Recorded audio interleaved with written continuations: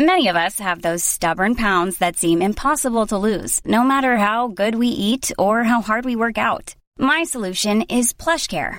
PlushCare is a leading telehealth provider with doctors who are there for you day and night to partner with you in your weight loss journey. They can prescribe FDA-approved weight loss medications like Wegovy and Zepbound for those who qualify. Plus, they accept most insurance plans. To get started, visit plushcare.com/weightloss. That's plushcare.com/weightloss. Ooh, what a nice bed. Look at the, bed.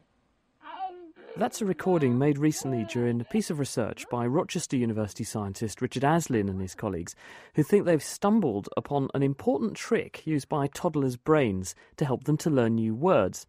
It's based on something called disfluency. In other words, when we say or in a sentence. We normally think about the ideal of talking to another individual as being devoid of any kind of errors. And most of the time, we try our best to be grammatical and to say the right thing at the right time and to not introduce all sorts of so-called disfluencies into our speech patterns. So an example of a disfluency would be if I were to say, I am going to the supermarket. The pausing there would be an example of a disfluency. And normally we think of good speech as not containing disfluencies, but in fact, in speech, disfluencies are quite common. There are hesitations, there are introduction of terms like the and that occur naturally. And the reason that they occur naturally, even when we're talking to people that we're highly familiar with, is that we're having difficulty thinking about exactly what the next word is that we're going to use in a particular sentence. And that causes us to hesitate and to search in our memory for the appropriate word that should come next.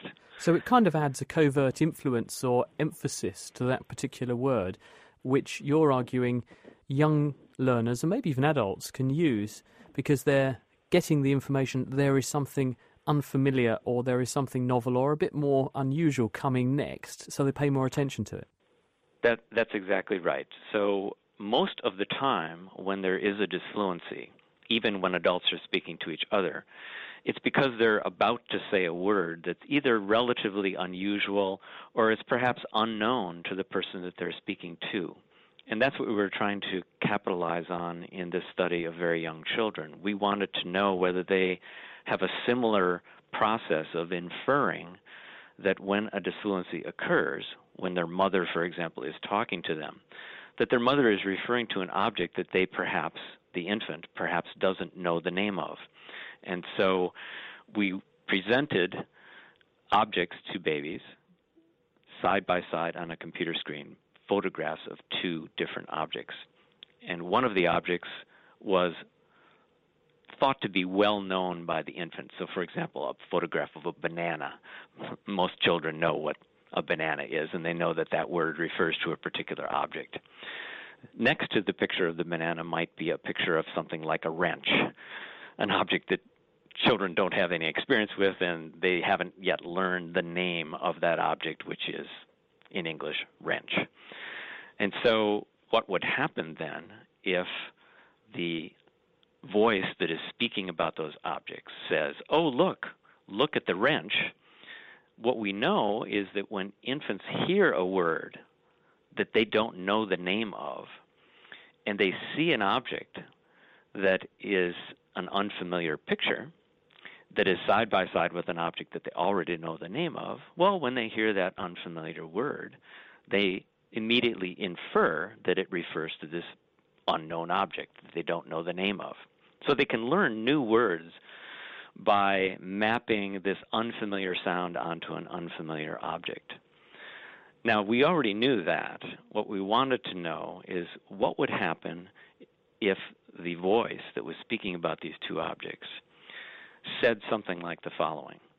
Oh, look at the wrench. Now, we know when you say the word wrench that they're going to look at the picture of the wrench. What we wanted to know is where do they look when they hear the disfluency? If they can use the disfluency to make a prediction about what the next sound that is going to be coming in that sentence, then they're going to predict that it's going to be an unusual sound, and therefore they should look at the object that is the unfamiliar or novel object. And that's exactly what we found. So how were you doing that? How were you tracking where these children were looking and for how long? Well, the child would be seated on a parent's lap in front of a computer screen, and the computer screen presented two pictures side by side. And then a voice would refer to those pictures using one of those sentences, like, look at the wrench. Simultaneously, we have a device called an eye tracker that can record in great detail where on that computer screen the child is looking from moment to moment. And so in that very short period of time during the disfluency, when the voice is saying, we're looking to see where the young child is directing their gaze, and what we found is that during that disfluency, before the word has actually been spoken, they are looking at the novel object, the object that the infant does not know the name of. So they're already primed for something new coming. Is this something they've learned from their parents then?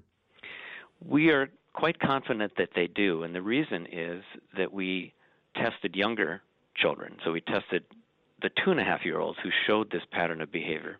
We also tested 2-year-olds and 18-month-olds, and neither of the two younger groups showed this predictive ability. So we hypothesized that what's happening is that in the normal course of being exposed to your language by your parents and other people in your environment, that you're picking up on, that is, you're learning that these disfluencies are predicting that words that are unusual or unknown are going to be occurring at the end of that sentence. And so it's a learning process, and presumably 18-month-olds and 2-year-olds have not quite had enough exposure to learn that that's a regular property of their language input.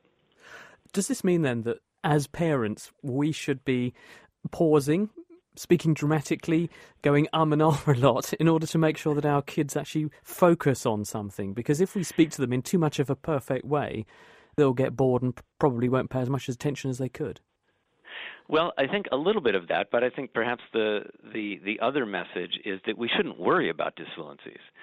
Normally, you would think that we should speak without disfluencies because it adds uncertainty to the input that the child is receiving. But in fact, what we're showing here is that in this early phase of language development, when you're learning many, many new words, it can actually have a benefit. Now, we're not suggesting that parents should increase their disfluencies, but just the natural process of speaking has disfluencies in it, and parents shouldn't be worried about that fact because in this particular case, it's actually beneficial. Do you think it's a sort of a timing thing? Because there's a wonderful gag that goes something along the lines of, there are two rules of comedy. One, always leave the audience wanting more, and then you say nothing. Is it that, because of course they're all mentally churning over going, well, where's number two then? Is it that timing interruption that the child is waiting, it's on pause, it's waiting, where's the information, and there it is? Yes, I think that's a very good analogy, and technically it's called priming, which means that you are building up an expectation that something important is about to come next. And so this is providing you a cue to that important information, which in the normal course of events, the parent would, of course, eventually retrieve from their memory the word that they're trying to say, and therefore that word is being highlighted for the child. So not only are they getting a prediction as to an important piece of information is coming next, but then it's priming them to pay particular attention to that information because it's going to be new. It's going to be useful for them in terms of learning the meaning of that particular word. Planning for your next trip? Elevate your travel style with Quince. Quince has all the jet-setting essentials you'll want for your next getaway, like European linen, premium luggage options, buttery soft Italian leather bags, and so much more. And is all priced at 50 to 80% less than similar brands. Plus, Quince only works with factories that use safe and ethical manufacturing practices. Pack your bags with high-quality essentials you'll be wearing for vacations to come with Quince. Go to quince.com/pack for free shipping and 365-day returns.